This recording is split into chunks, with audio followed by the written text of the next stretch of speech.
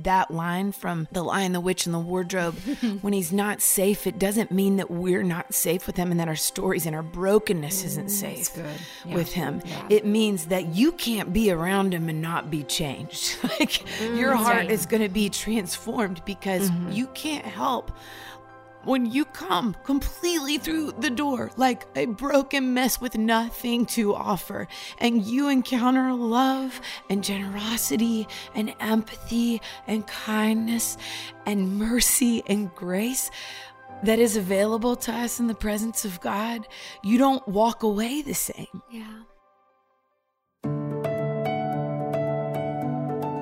You're listening to God Hears Her, a podcast for women where we explore the stunning truth that God hears you, He sees you, and He loves you because you are His.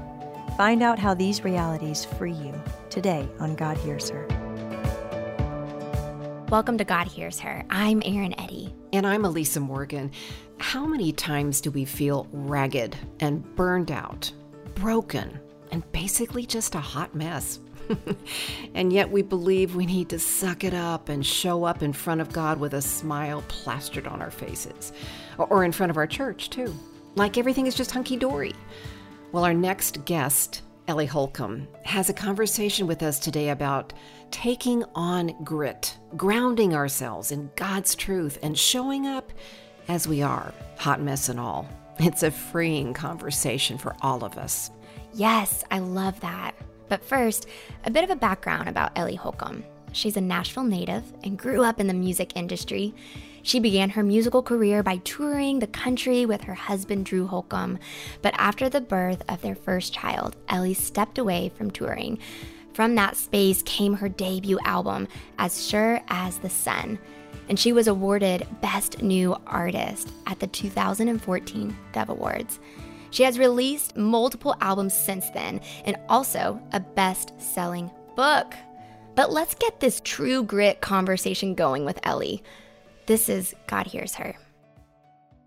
Oh man, okay, Elisa, I am so excited about our guest.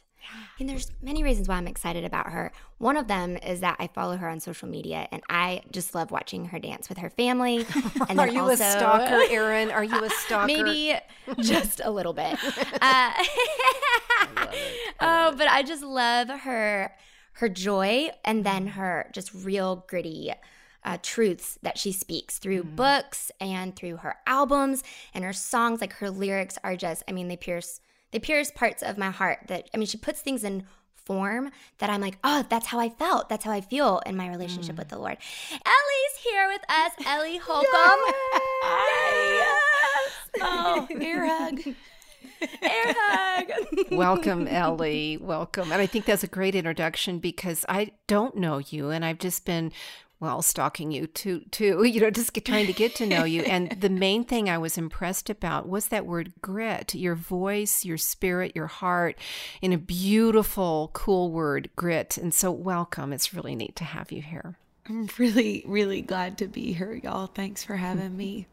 And I don't feel like it's stalking ever on social media. I just feel like it's the way that we feel connected, especially in these days. It just feels really sweet to be able to, feel a sense of like community, even though we can't maybe all be together always. Yeah. Thank you for permission to draw really up close and personal. Thank you for that invitation. Yeah. Oh, well, Ellie, for those of the listeners, which are probably just a few that don't know much about your story, would you catch them up a little bit and share maybe just the beginning of before you got married and before you got into music to taking us to being like getting involved in music? And I know that transition, that pivot in your life is just, it's really interesting to me. But I want to hear, who's Ellie before Ellie had all these other pieces that people got to get to know? Yeah. Okay. So I would say I grew up here in Nashville, Tennessee. My dad is a producer. I thought that was the coolest job ever that he had. And I'm the oldest of 5 kids. My mom and 3 brothers have ADD, so that was never boring. It was never boring at our house. But we were very much a musical family. But also I grew up in the studios in Nashville. Saw. And can I just say, Ellie, I grew up with your dad. I'm more of his generation. Yeah, Brown Bannister, if I can say his name. And so, anybody who's of my generation, I didn't have to Google him. I knew him. So you knew. Anyway, it's neat context. Yeah. Brown Bannister, or my friends in high school called him Beige Handrail instead of Brown Bannister. But he was sort of at this wonderful church. He and my mom were at this church called Belmont, and just kind of in the Jesus movement days, and really before like Christian contemporary music was a thing.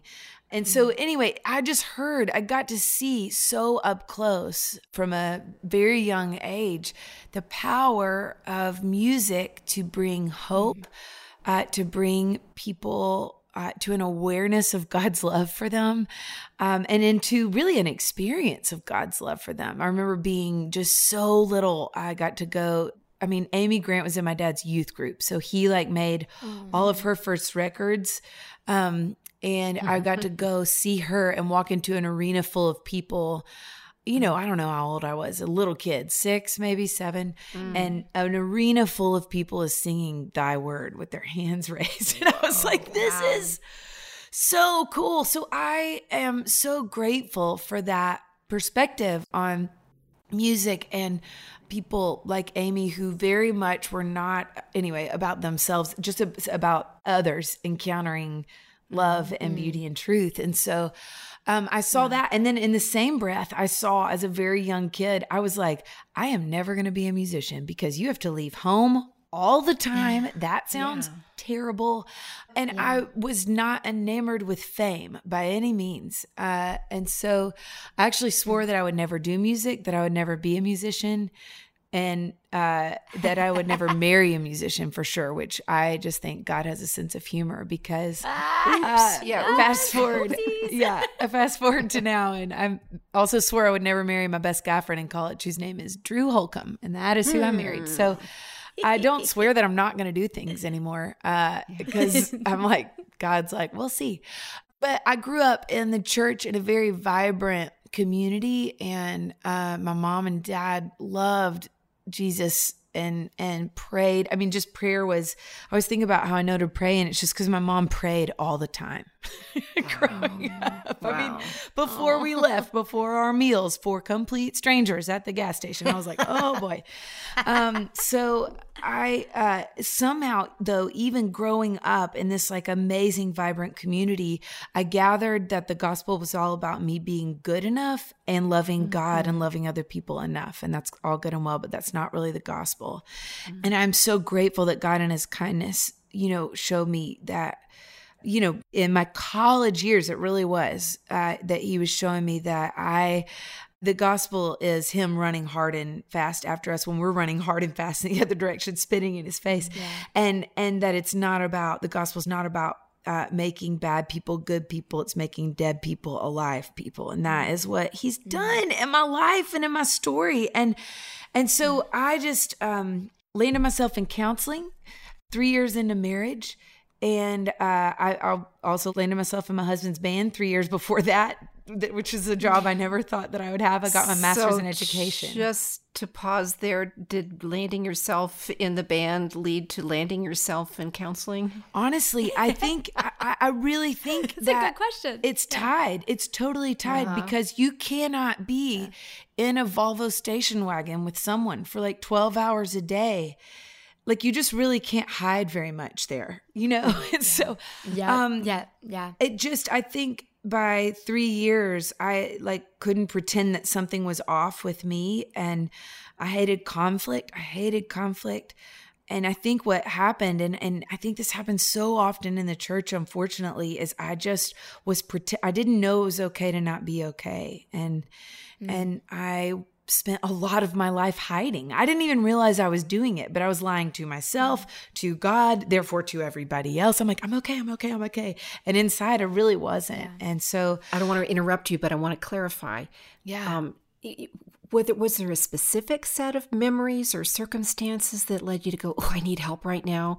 I mean, in addition to the Volvo going across the country, which is enough to send anybody into therapy, but were there some specific issues? Yeah, I think that, I think mainly I had all of this pain from my childhood. And what's crazy is I didn't even really get into that until the past couple years, really. Yeah. But I had a really sort of an abusive relationship in college. It was really hard. And I had a lot of things about that. I knew better than to and I only realized it afterwards. I would be talking to young girls, volunteering at Young Life Camp, and they would be telling me about their relationship. And I'm like, sweet girl, this is abuse. You need to get out of this situation. And it wasn't until I was counseling other girls that I was like, I was you. And so I think that was part of it. But honestly, more than anything, I just think I didn't know how to be, and I said this before, I didn't know it was okay to be broken. And it's crazy because that's very clear in the gospel. He knows that we are. That's why he sent Jesus. And I don't know. It's like the church isn't a trophy room. It's supposed to be a hospital and a table that everybody is welcome to. And so Brené Brown says it like this, but it's really hard to stand up and own the brokenness in our own stories. But she says it's a lot harder to spend your life running from that. Oh, so good. And that is what I did. And that was the main problem. Because I think if we aren't, and I don't know why the church makes it, I don't know why. No one ever said this to me. No one ever said you have to be perfect. Not the preacher, not my parents. But I just gathered growing up in the church that I needed to be okay. And I knew enough to be dangerous, y'all. I could confess things. I was like, yeah, this is hard, but I wouldn't really go all the way there.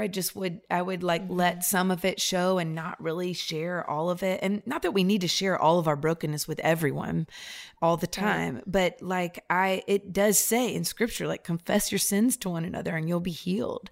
That's not a popular verse that people stitch on a little thing and put on a pillow.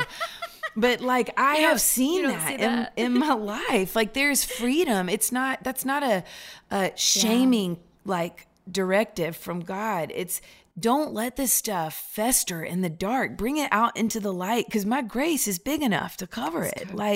And actually, when you bring it out into the light, that is your story. That's how you're going to know that I'm real. And so I am so grateful that I haven't missed out on the opportunities of knowing the depth and the breadth of God's love. I think if I wasn't willing to go to visit those broken places and in the context of counseling and safe relationships, share that with others, I don't know that I would understand the gospel in the way that I do now. And I'm really, and love and empathy for myself even. I'm the meanest to myself. I can self-hate. And I'm just slowly learning over the years to be kind to myself because God is kind with us, and to just come broken, tripping and stumbling to the foot of the cross. Oh, so good. Yeah, I really what my counselor did that first time, she was like, think about salsa. And I was like, I love salsa and I love you. What do you want to talk about? And she was like, well, you actually need intensive counseling and you can choose. You could do mild, which will be coming in here once a year, talking through the year. Medium will be on a need to know basis. If you just need help working through a circumstance, she was like, hot's going to be looking like laying your personality out across the gospel, exposing some pretty serious sin patterns that are in your life that you have no idea are there. It's going to be hard. You're not going to want to come back a lot. So you can choose mild or medium, but if you do that, in about 10 to 12 years, your life is going to fall apart. Or you can choose hot. Wow. And I was very timidly, hot? Maybe. I guess. Oh.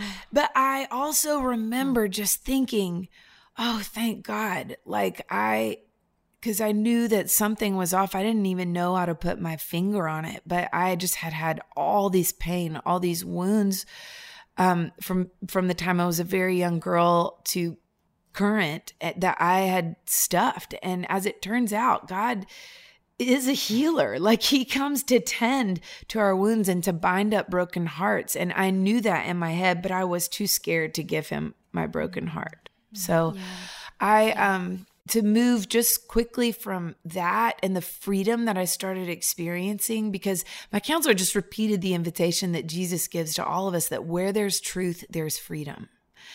And I started being honest with my doubts, with my fear, with all of these things in my life that I had, mistakes that I had made, that I was so ashamed of and just hid from everyone. And I found out that I could be completely known. I had always been completely known and yet was still completely loved. And the freedom that I experienced, starting in my relationship with the Lord, trickling down to my relationship with my husband, and now every other relationship, it is a freedom like I've never known. And it is, I sensed in this season, I was touring with my husband's band, growing, and really sensed this desire. We took our little girl, we have 3 kids now, but at the time, we had our little girl, our first baby, Emmylou, on the road with us at 2 weeks. By the time she was 6 months, she'd been to 32 states in Canada. And we were like not on a tour bus, y'all. We were like in a conversion van. Like it was like she was in her car seat, sweet girl, for like, a very large portion of her first year of life. And I just started sensing that I needed to go home and let her walk, not in a bar. I mean, it's crazy. I have anyway, she was just in a lot of bars and clubs and theaters. And that was a beautiful thing because it was her family. But I just sensed that maybe I needed to be home with her. But we had built this whole career together. So it felt like a crazy thing. But I had started writing songs. I was memorizing scripture with a friend of mine who battles depression. Sorry, I'm getting choked up, y'all. I'm just still doing life with her. And I'm really grateful for God's word, because what we realized is that it wasn't enough. There's so many lies that we believe, and it wasn't enough for us to just acknowledge the lies. Like, we needed to ground ourselves in what was true. So we started memorizing God's word together, and what that did for us is that it gave us solid ground to stand on when the shame storms started rolling in. And we found out that God's not lying when he says that his word is alive and active and sharper than any double-edged sword, and just like the rains that fall from the heavens and don't return to the heavens without first nourishing the earth and causing it to bud and flourish. That's his word that goes out of his mouth that will accomplish the purposes for which he sent it. And as we started memorizing God's word, we're not very good at it, but it started changing us. And it didn't change our circumstances, but it changed us from the inside out, and has continued. It continues to do that. And I'm so grateful for that. And so I started writing songs. I was trying to write for my husband's band. He's in the Americana, like AAA radio world, not really making like CCM music for sure, but just writing about his life and faith. But anyway, so I just kept accidentally writing songs about Jesus. And I was like, I'm so sorry. I wrote another one about the Lord. And it was amazing. And so this was when I had just found out that I was pregnant with Emmylou. I was memorizing scripture and then writing scripture in a song to help me hang on to these truths that I don't believe a lot of days, honestly, like that I have a hard time believing. And I'm like, maybe if I can sing this, it'll help me believe it. And so I just thought I was writing for myself and for my friend. And Drew, my husband, was so amazing. He was just like, hey, Elle, don't feel like you need to write for our band. Like, just write what's coming out of you. Like, just lean into that. And for whatever reason, I don't think I needed his permission to do that. But when he said that, it was like a fire lit under me. And by the end of that 9 months before Emmylou was born, I had a little girl to hold, and then like about 47 new songs to sing. And so I just thought they were for me. And then about, when she turned about a year old, I sensed God saying, stay home. And then about 6 months after I got off the road, which was a crazy financial decision for a family, it didn't make any sense. Like, I sensed God saying, okay, would you be willing basically to go play these songs for people? And I was like, nope. Because absolutely Ellie, you were never going to be a musician. So you're on the road Right. with your husband and his band, and you're a new mom, and suddenly you start writing. And so this process, and you shared about all this pain that you'd been in and all this therapy you'd been through. So I'm way up here at the, the big 30,000 foot looking at your life, I'm seeing this thread weaving your pain from your childhood, normal stuff probably, but maybe you could go into that a little bit more, but stuff you had make that weaves into a calling, weaves into a sacred offering that you never anticipated. Yeah, it's really beautiful. And I was so scared when I sensed that call, because I think I saw music be hard on families and as a kid, and I was just like, oh, not doing that. But the songs are definitely a part of what I sense God calling me to share. But what I really felt like he was asking me to do is, we weren't playing for churches very often at all, but I just felt like he was saying, the church is full of a lot of hurting people too. And would you be willing to go be broken in front of people in the church? And I was like, no, I don't want to do that at all. One thing to choose I was hot one of those salsa people. with your therapist. It's another thing to choose hot salsa with the public. Yeah. Elise, I say it all the time in shows, because I'll like tear up during a show, and I'm like, cool, I'll just be in counseling in front of all you guys. This is great. Okay. But that is exactly right. It is a super vulnerable thing. But just like you said, Elise, that's such a beautiful way of a broader view of, and then you look at the broader view of the gospel, and that is like, it is a God man who was broken, whose pain weaves into all of our pain and redeems it, like offers a way through it. And this next record that I've been working on is so much about that process of just of going into If my dad was here, he would say this. Bay Chandrail would say it. But he was gone for so much of my childhood. He was so passionate about this work that God was calling him to. And he would say, looking back, he was a workaholic. So he just missed a lot of my childhood. And when my daughter went to kindergarten, all of a sudden, but also when I went to college, God just changed his heart, y'all, called him home. He still was working, but he moved his studio home. He was like, I have missed it. I am so sorry. I love y'all so much. And the two things that I have to offer you are repentance and Jesus, and to say I'm here and I love you. And that has given me so much freedom as a mom to know, like, I don't have to get this thing totally right. I won't, for sure, because as it turns out, like, I'm just a human. And so, but to know that we, because of who Jesus is, and because of how he loves us, and because of what he did on the cross, and because he walked out of a grave, we can come and say, I didn't get that right. And I need forgiveness, and there's forgiveness for the taking. Yeah. And he came and said that, and there was so much healing and restoration. And he's made all my records with me, which is crazy, full circle, wild moment.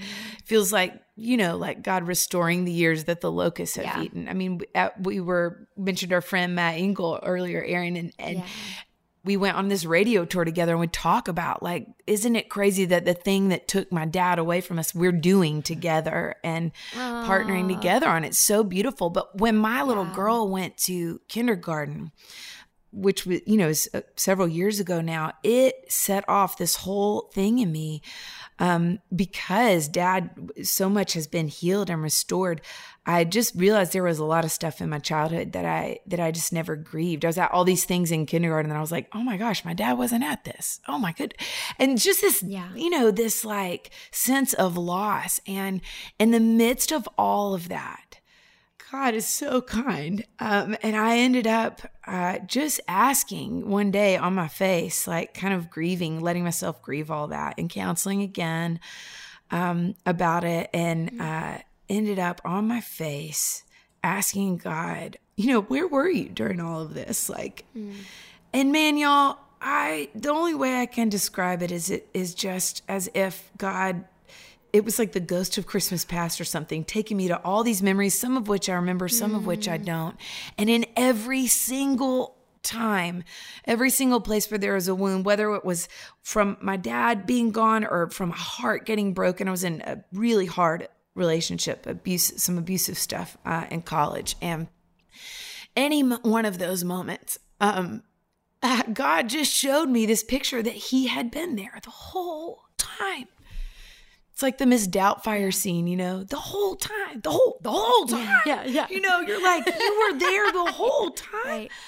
It is. And so I think what I've seen as I get older and as I become more aware of the brokenness in me and the brokenness in my past, the brokenness in our world, there is this capacity to hold sorrow and to kind of lean into those broken places that just, it's like, why would you, I'm a 7 on the Enneagram. I hate pain. I'm like, why would I go near that and like rest there? Ellie. Yeah. It's just, it's like, that sounds like the last thing that I want to do. But the beautiful thing in doing that, in drawing near to that, those broken places that just feel so jacked up that you're like, the places that you still have questions, you're like, God, why did it go down like that? Like, I'm going to ask you that when I get on the other side of glory. Like, why did the story turn out that way? I wouldn't have written it that way. In those moments, I can go back to even those and see the presence and the love of God and the tears of God, like this man of sorrows meeting me in those places. And so my capacity for, it's not in spite of the sorrow in my life that I can say that God is real. It's like, I know he's real more because of it. Like, because I have seen him show up in these broken places. And y'all, the way that he continues to heal the relationship with my dad and my mom, and I was able to share with them just sort of the journey that God had me on. And I'm like, y'all, I'm like, Dad, when you weren't there, guess who was? God. and then for that to just inform and bring even more healing to our whole family, it has been so beautiful. And when we come back, Ellie will share with us some of her personal experiences of God meeting her in the deepest, darkest desert moments. And she'll also speak direct encouragement to the moments when you and I don't feel like God does hear us. This is God Hears Her. Thank you for listening to this God Hears Her podcast. Elise and I love sharing this space with you, and we want to invite you to become an even bigger part of our God Hears Her community by signing up for our weekly email newsletters. We'll keep you updated on new podcasts, encouraging blog posts, exciting new products, and so much more. Just go to godhearsher.org and sign up today. That's godhearsher.org. Now back to the show. Ellie, when I was reading the lyrics, I love to, whenever I listen to new songs, I pull up the lyrics so I can just kind of be one with the song. I love that so much. Hear it and read it. And I have this line that just stuck out to me, and I want to ask you about it. Like, where did this line come from? You say, how many miles does my soul have to drive before love can collide with the mess in my life? And then I love, you say later on, like, tell me that I'm not alone. And it just feels like there's a plea there. Like, please tell me I'm not alone. Memories of darkness undone by the light, reminding me you are right here by my side. I could read the whole song. Why don't I just read the whole song? Or we could have her sing it. Yeah. That's awesome. But how many miles does my soul have to drive before love can collide with the mess in my life? Would you unpack that lyric of what that meant to you, where it came from? Yeah, absolutely. So I had the privilege of writing that song with John Guerra and David Leonard, and we had never written together before, and we were just all ended up talking about these different dark nights of the soul that we had been through. And for me, that pertained to a ton of just about a season, 4 years of just like seemingly senseless loss.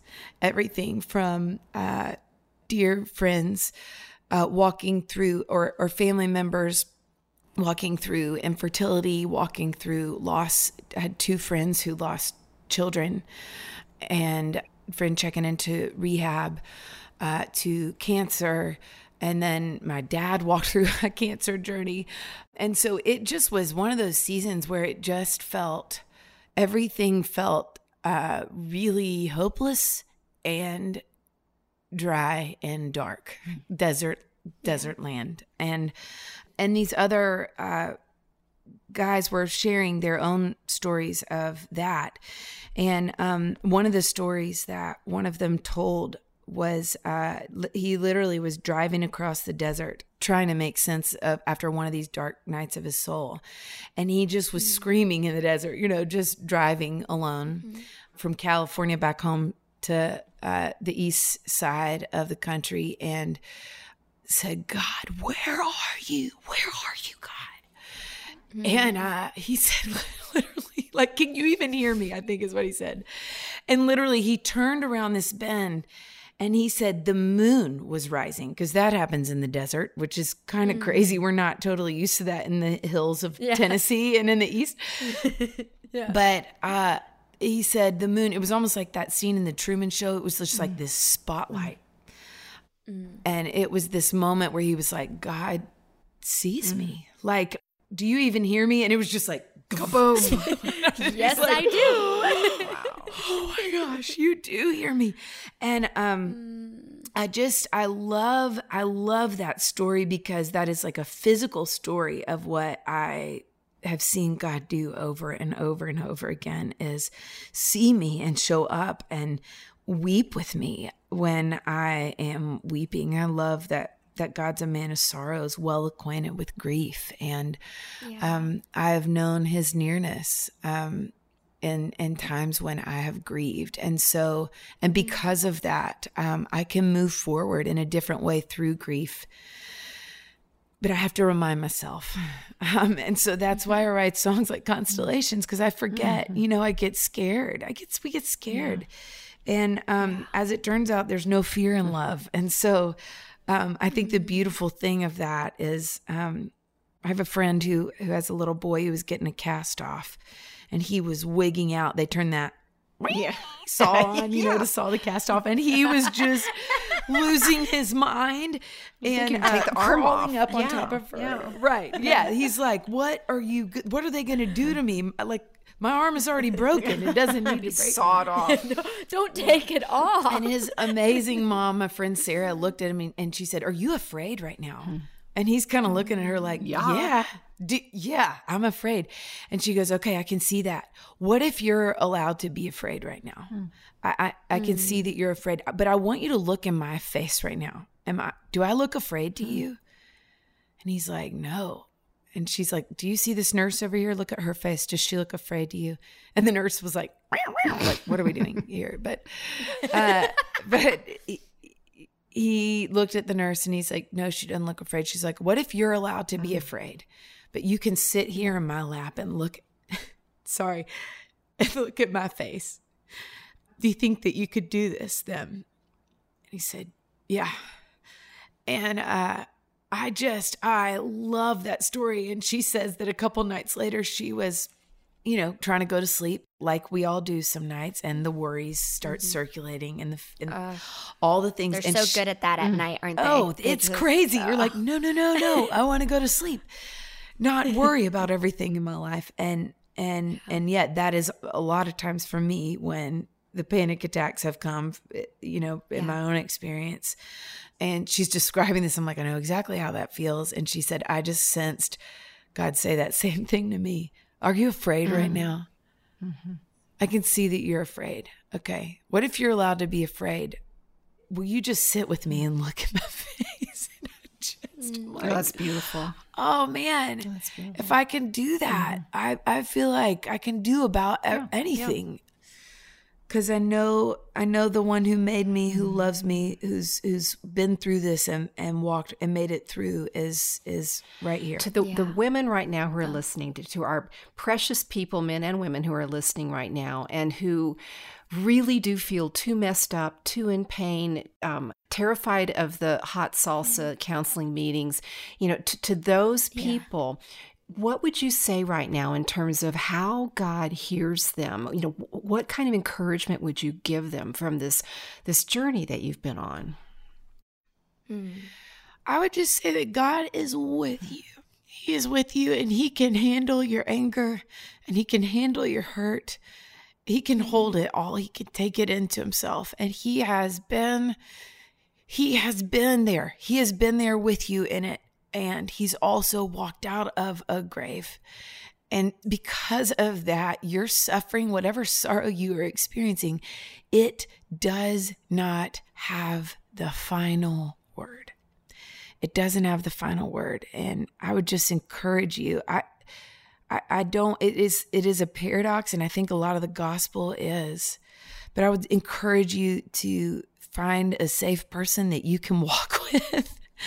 But also know that he can handle, you can come to him. He's a safe space. And then I'm thinking of C.S. Lewis, and it's like, he's not safe and he's good. And I think that line from The Lion, the Witch, and the Wardrobe, when he's not safe, it doesn't mean that we're not safe with him and that our stories and our brokenness isn't safe with him. Yeah. It means that you can't be around him and not be changed. Like your heart is going to be transformed because you can't help when you come completely through the door like a broken mess with nothing to offer, and you encounter love and generosity and empathy and kindness and mercy and grace that is available to us in the presence of God, you don't walk away the same. Yeah. And it's not safe and it's not easy visiting our deepest pain. It just isn't. But I just had the opportunity to go to the Grand Canyon, and it was a dream of a trip, and we were down into the canyon, y'all. It is in a river that is freezing cold. And when we camped down there, and when we were going to bed, the guides were telling us, they're like, hey, don't go to sleep too soon, because there's something that happens when you are in such a deep canyon like this, that it's called like the rim effect. I don't know if that's the scientific term, but basically because there is no ambient light, because of how dark it is down here, scary. The stars seem like they are right in front of your face, and they are brighter. Wow. They appear brighter and closer than is scientifically possible. Like so I woke up that night many times, mainly because it was 110 degrees. That'll do it. Yeah. But I have never, and then I literally went and jumped in a 50-degree cold river with all my sheets and blankets. That's what they told us to do. And I was like, cool, I'm not doing that. And then I woke up in the middle of the night. I was like, cool, I'm going to go jump in the river. But it was one of the most beautiful experiences of my life, because I felt like I had this physical experience of what I've seen in my own story, that the darkest, most messed up, most broken places in my life have been where I've seen the light of Christ show up in the most bright and stunning and powerful way. Those are the stories that I tell. It's about Jesus. It's not, I did this all right, and this is how you should do it all right too. It's like, I have nothing for you in that lane. But I guess I would just say, Christ, he's the light of the world, and he is brighter than your darkness, and he is with you, even if you can't see him. Even if you're in the middle of a storm and you can't see the stars, they're still shining. And I would say, I'm sorry for whatever you're going through, and you're not alone. And I can't wait to hear the stories you'll tell of being in a canyon place and finding light and then a river running through. That imagery of sitting at the bottom of the Grand Canyon, well, Isn't that just a perfect metaphor for when we are in the deepest, darkest places and God continues to show up? This is God Hears Her. And before we close out today's episode, just a quick reminder that the show notes are available in the podcast description. The show notes not only contain the talking points for today's episode, but also include a link to a free resource. It's a free digital download titled Going the Distance: Practices to Strengthen Your Faith. This digital download explores spiritual disciplines and how applying these practices to our lives can impact our run toward the ultimate goal, living like Jesus.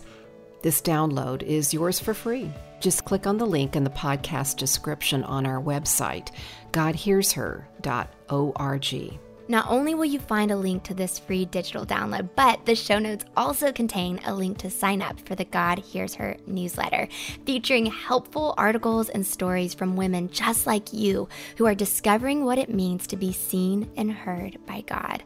And you can also find links to connect with Elisa and me on social.